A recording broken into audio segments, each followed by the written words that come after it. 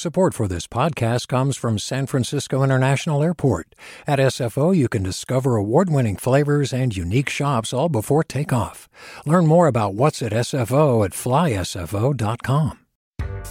Hi there, I'm Rand Abdel Fattah from Throughline. If you're listening to this podcast, you know that KQED produces exceptional storytelling that keeps you informed, inspired, and entertained. Their podcasts cover issues from your neighborhood to the entire country and everything in between. Support this work today. You can help us continue to bring quality podcasts to your ears. Just head to donate.kqed.org/podcast. That's donate.kqed.org/podcast. From KQED. I'm going to shift gears here, and we're going to talk about sports. Former San Francisco Chronicle and Santa Rosa Press Democrat sports columnist Lowell Cohn's career as a sports writer spans 4 decades, and in his new memoir, he revisits some of the most memorable moments from his relationship with legendary 49ers coach Bill Walsh to the rise of the Warriors phenom Steph Curry. And he joins us now to talk about his career and his book, Gloves Off, 40 Years of Unfiltered Sports Writing. Welcome, Lowell. Michael, it's nice to hear your voice. Yeah, nice to hear yours. And I ought to say that anyone with an interest in Bay Area sports, professional sports, or sports in general, or sports writing, which I'd like to talk about with Lowell as well, would find this book quite valuable and important to read. It's a very serious book. He's a serious writer. We bonded a long time ago because we were both in this world of multimedia with PhDs in literature, sort of strange birds. In fact, you were sort of a strange bird in some ways. Forgive the metaphor here, but you didn't come up the usual way to be a sports writer. You were a sports columnist, and they kind of looked at you a little strange early on, and for quite a while, because you were critical of Bay Area teams, and that was heretical. Yes, the Bay Area sports scene, sports writing has been seen as soft compared to, say, New York or Philadelphia or Chicago. And when the Chronicle hired me in 1979, they hired me on a 6-month tryout, Michael, and they made it very clear that they wanted me to make waves, that they wanted me to have an impact. And so I'm from New York. I had no trouble being critical. It's how you're brought up. And I was critical of the local teams. And for a while, players, management, and other sports writers did not know what to make of me. Well, they didn't like you. I know that. And a lot of them didn't like you. In fact, there's a story that's not in your book, but I remember you telling me about going to a game with your mother, and there was a big sign up that said, "Trade Lowell Cohn," and she said, "You've made it." You're right. It was in Candlestick Park, and for every home Giants game, they had a big sign, and I don't know who put it, a banner, "Trade Lowell Cohn," and my mom saw it, and she said, "Lowly," that's what she called me, "Lowly, I'm so proud of you, you made it." And I thought, okay, I made it. Well, you did indeed make your mark as a sports writer, and a lot of it comes together in this book that you've put out, or that's been published now. But I mentioned the fact that you have a PhD in literature from Stanford, did a dissertation, in fact, on Joseph Conrad with I.A. Richards, no less. But you needed the action. The academic training just wasn't enough for you. You talk about, in fact, in your book, about going into the library with those desert moats and thinking about Henry James seminars. It just didn't quite do it the way sports did, and being out there in the press box. One of the things that's so exciting about being a sports writer, or in my case, a sports columnist, in the old days, you got instant gratification in that you could see your article the next day. Now you can see it the same day. And in addition, dealing with players and dealing with ownership, there was a lot of friction between sports writers, especially me and them. And I actually liked it. It was not something that I thought was a bad part of the job. I liked the verbal give and take, and I liked I'd call it dramatic tension. And it's funny, some of the people I had the most difficulty with, I've become friendly, never friends, but friendly. Like, for example, Will Clark, that great player of the Giants. We never got along at all when I was covering him. Now, when we see each other, we give each other a hug because we remind each other of back when. Yeah, I was really quite found quite moving when you were writing about meeting some of these athletes, that there was perhaps nothing in the way of affection or rapport with, although you did establish that with many. But then once they were retired, it was like you're on a whole different footing with them. A good example of that was Montana, Joe Montana, who, as you said, had one moment with where he was talking about Notre Dame and getting a little maybe whimsical about his past, but otherwise there were just these shy smiles. You couldn't get behind them. But after you were both retired, it was a whole different picture. Right. Again, because I would no longer be a threat to Joe when he sees me now. Plus, we're both older guys. And again, Joe was the greatest, but he's not, in that sense, Joe Montana anymore. He's not playing. But when he sees Lowell or he sees Ira Miller or he sees Glenn Dickey, we remind him that we chronicled his greatness. And it means a lot to him, and he feels a certain affection for us. Talking with Lowell Cohn, and his new book is called Gloves Off, 40 Years of Unfiltered Sports Writing, and there's a whole spectrum in here of human behavior and human emotions that you can imagine from the sports world. One of the most poignant elements of that I found early on in the book was when you were writing about Bill Walsh dying in 2006, and you and Ira Miller were pretty much aware of what he was going through, and it was actually quite touching because he wanted both of you to have the story, but in concordance with his wishes, you also had to remain silent until he gave you the go-ahead to write about the fact that he was dying. And you say something which I found really quite moving. You say sometimes you judge journalists by the stories they don't tell or don't write about. Well, I liked Bill very much. I had written a book about him. It was his life and it was his death, and it was not my job to blow his cover or to intercede in his life. So one time, Michael, I mentioned it in the book, Bill could be very insecure, and he used to call me a lot, to almost therapeutic, just things were bothering him. So one day he called me and I heard strange noises in the background. And I said, Bill, it doesn't sound like you're home or in your office. Where are you? And he said, I'm in Stanford Hospital. And I said, why are you in Stanford Hospital? And he said, it's something about my blood. And that's all I needed to hear. And that immediately made me think of leukemia. And then he let me know a few days later that he had leukemia. And when it finally came to writing the story, which was probably a few months after that, he called Ira Miller, who had been at the Chronicle with me, and he called me and he said, I would like you guys to write the story. And we talked on the phone, the three of us, and then Ira and I, he wrote for where he was writing, no longer at the Chronicle, and I was at the Santa Rosa Press-Democrat, and we filed our stories at exactly the same time, so neither one would scoop the other. But I would have to say that Bill was in charge of how that article came out. And it's quite a contrast when you start writing soon after, or at least in the order that you put the pieces in your book about Al Davis, who claimed that he was talking to Bill Walsh on his deathbed about Erasmus and Midwood High Schools, the rivalry that you had from your boyhood.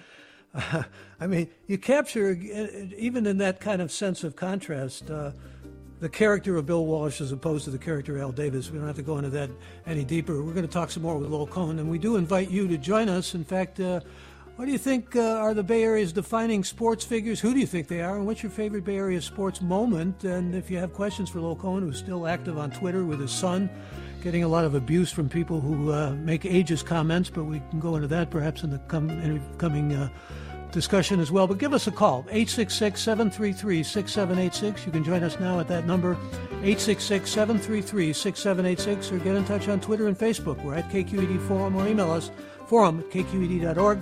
I'm Michael Krasny.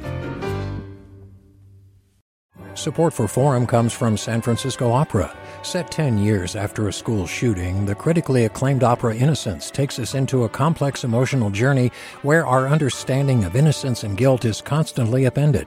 Kaya Sariaho's ethereal score collapses the past into the present as a community of survivors grapple with how to move forward.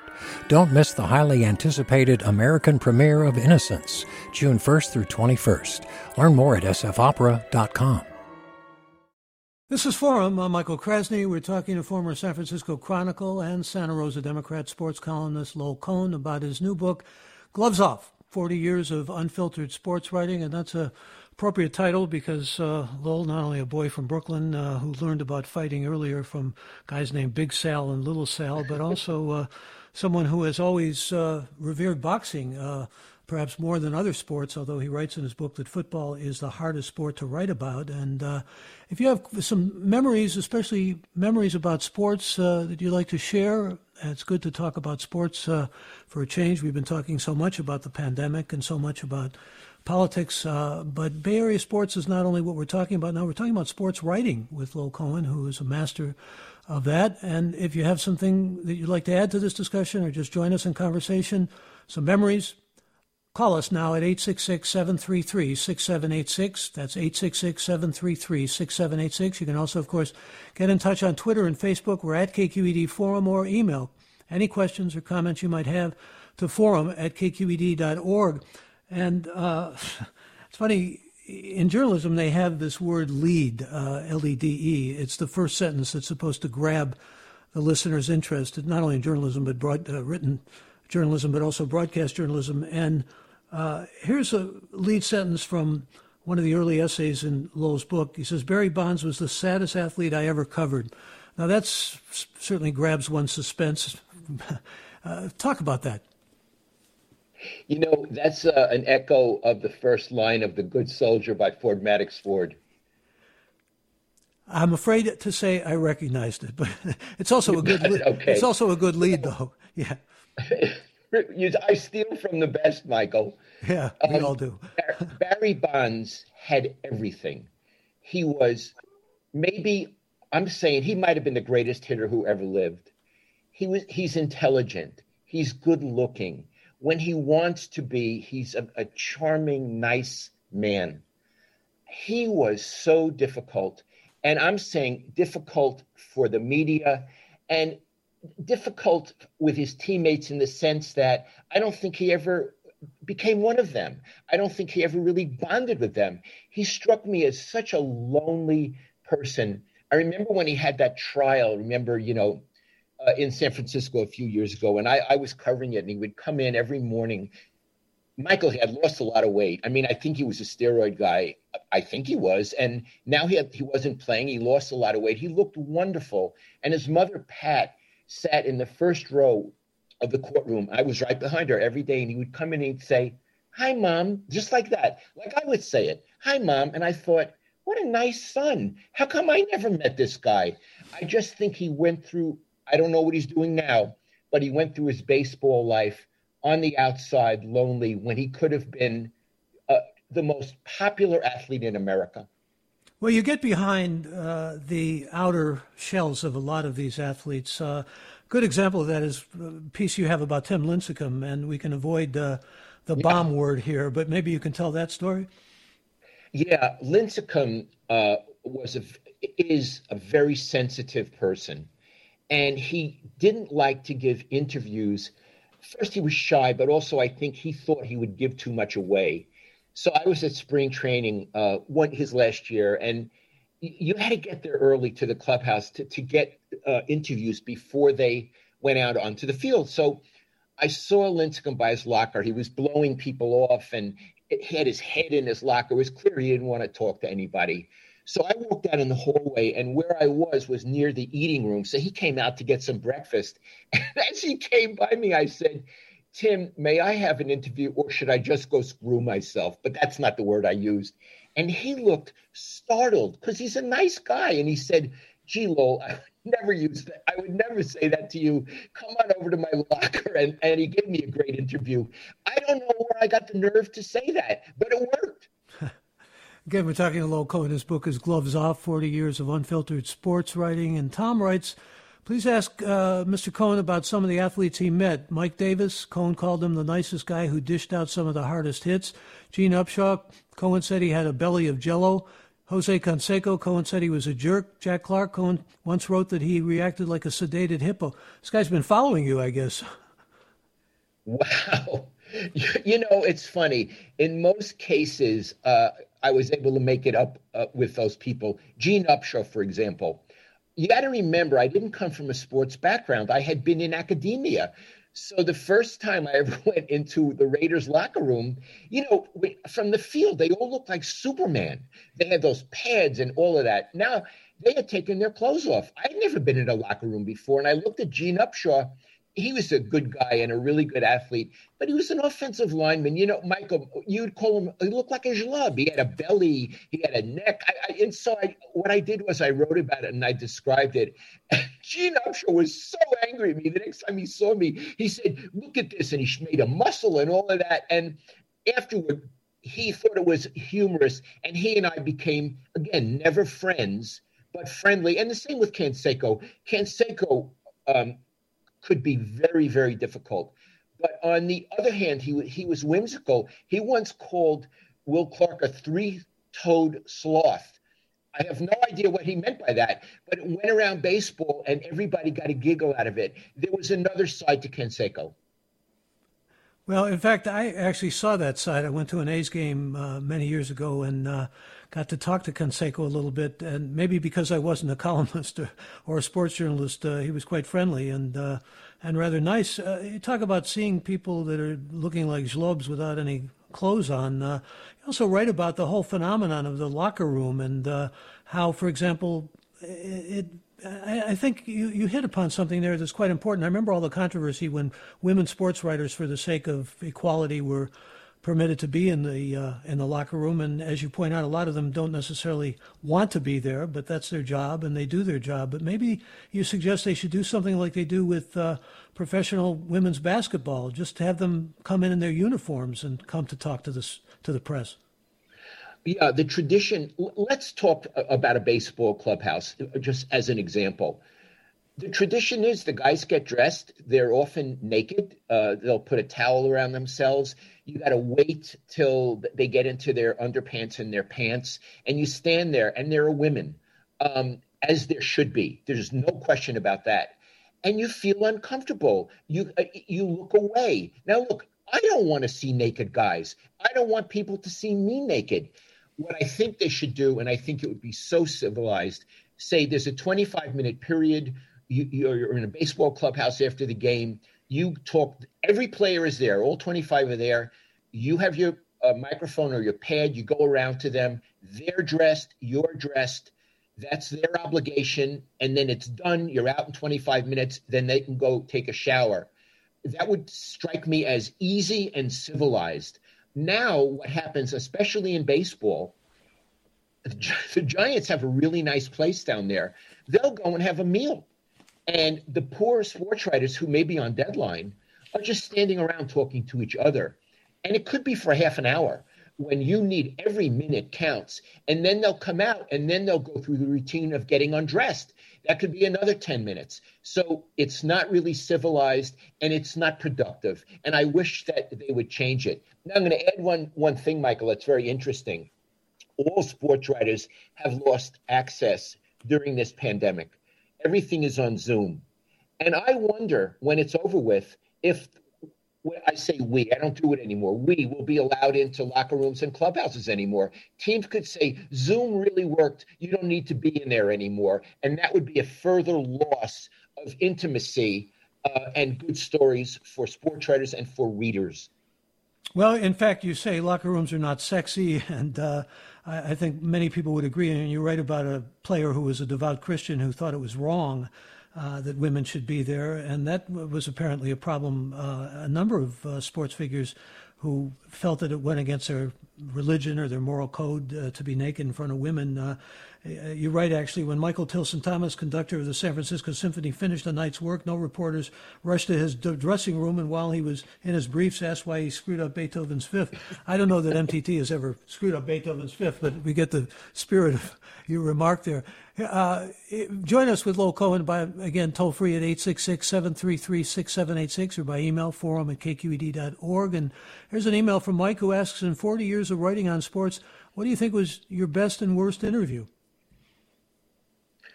Oh, my goodness. That is such an interesting question. My best interview, may I say my best interview subjects, always Bill Walsh, always Dusty Baker, Frank Robinson, who just was so out there, Don Nelson, who was so out there, My worst interview, and I put it in the book, Bill Bradley, he had been a basketball player at Princeton when I went to Lafayette College, and I used to watch him play when Princeton would come and beat us.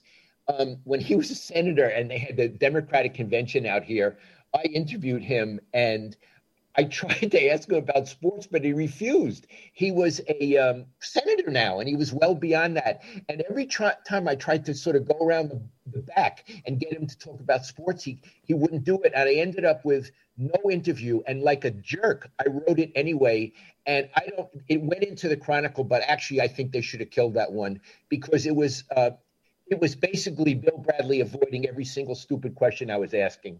You know, it's particularly interesting to me because I interviewed Bill Bradley and asked him about his basketball career, and he was more forthcoming about it, as I recall, as it summons to memory at the time. Maybe it's just that you were a sports writer. Again, that puts you in a kind of position in many people's minds under so many different circumstances. I want to ask you also about something that I found very poignant in reading your work, and the personal stories about your dad, actually legally blind, and a lot of tears that welled up. Talk about that story, can you? Sure. My dad was a lawyer. He was legally blind, which meant he could walk around the street. If you went to a movie in a movie theater, he could probably see the big images, but he couldn't read. He just was legally blind.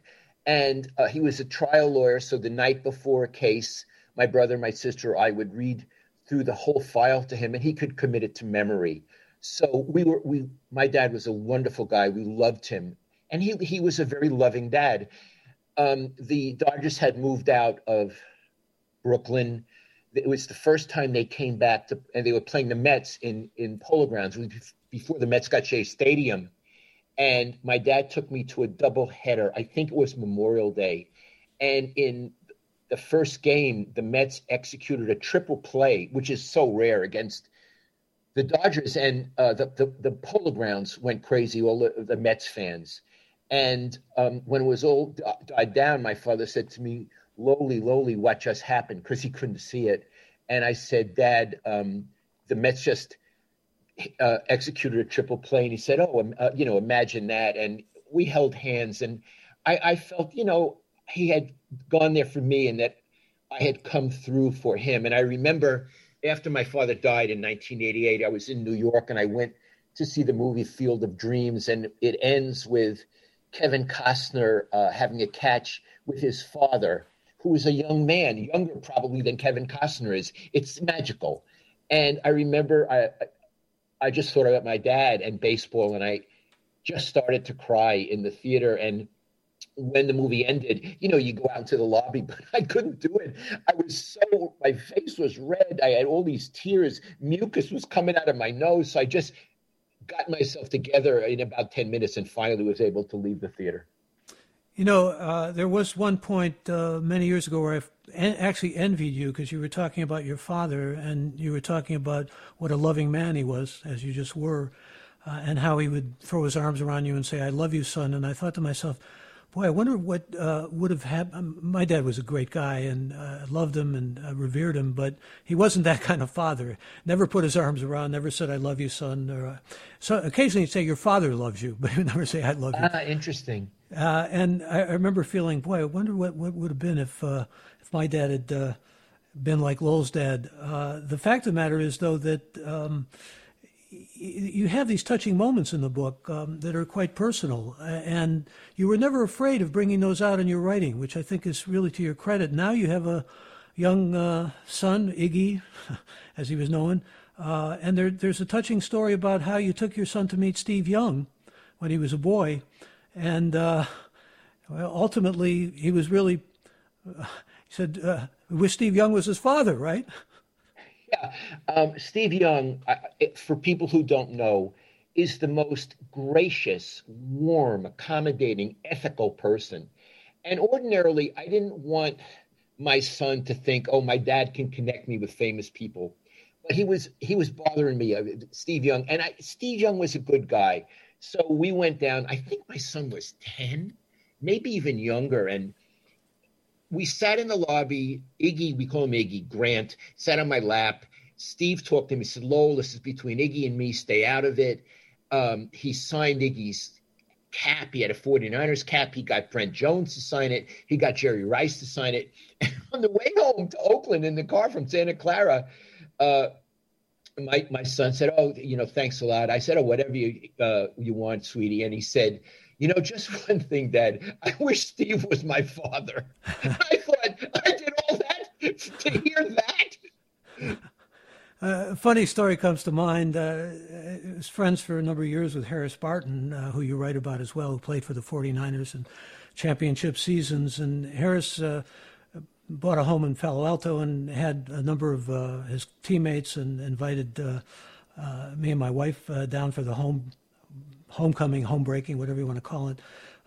And Montana and Young were there in the kitchen, and my younger daughter, who was just a little girl at the time, said, Harris is my friend.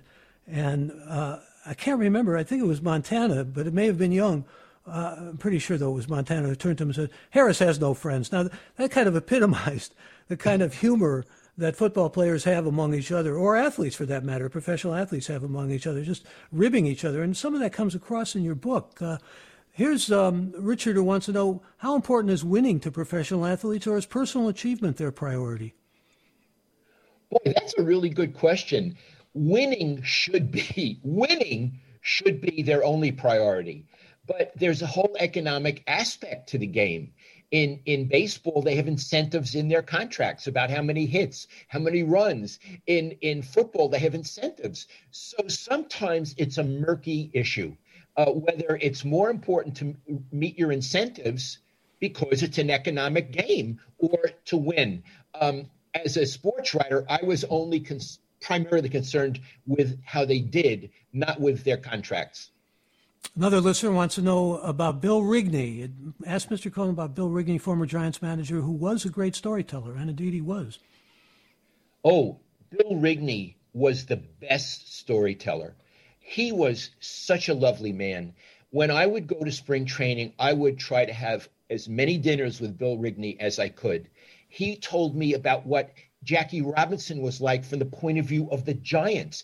They hated him, and they hated him because he was so great and such a competitor. And I want to tell you, Michael, when I would go to those dinners in Scottsdale, Roger Angel from the New Yorker would be there, and he would be quiet and I would be quiet, listening to Rigney tell stories.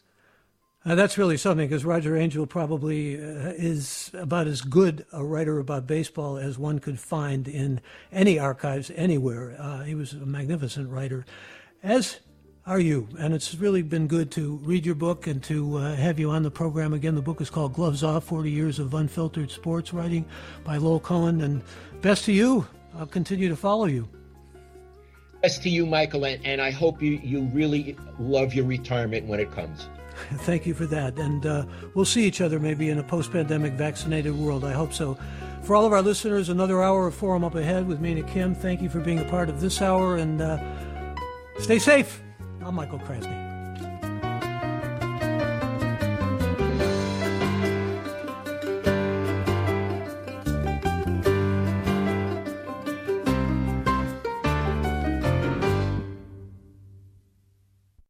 Funds for the production of Forum are provided by the members of KQED Public Radio and the Germanicos Foundation and the Generosity Foundation. Support for Forum comes from San Francisco Opera. Set 10 years after a school shooting, the critically acclaimed opera Innocence takes us into a complex emotional journey where our understanding of innocence and guilt is constantly upended. Kaya Sariaho's ethereal score collapses the past into the present as a community of survivors grapple with how to move forward. Don't miss the highly anticipated American premiere of Innocence, June 1st through 21st. Learn more at sfopera.com. We've all got those parts of our house where the internet just won't go. Well, if you had wall-to-wall Wi-Fi from Xfinity, you could worry less about dead spots. Because with wall-to-wall Wi-Fi from Xfinity, you get fast speeds, reliable connection in every room, and power for all of your devices, even when everyone's online. That's wall-to-wall Wi-Fi only with Xfinity. Restrictions apply, not available in all areas. Actual speeds vary. all over the country. We need to improve reading in Wisconsin. Schools are changing the way they teach reading. I'm calling for a renewed focus on literacy. We have gotten this wrong in New York and all across the nation. And it's happening because of a podcast. I think your podcast has changed my life. And I'm going to share this podcast with everyone I meet. Sold a Story investigates how teaching kids to read went wrong. New episodes of Sold a Story are available now.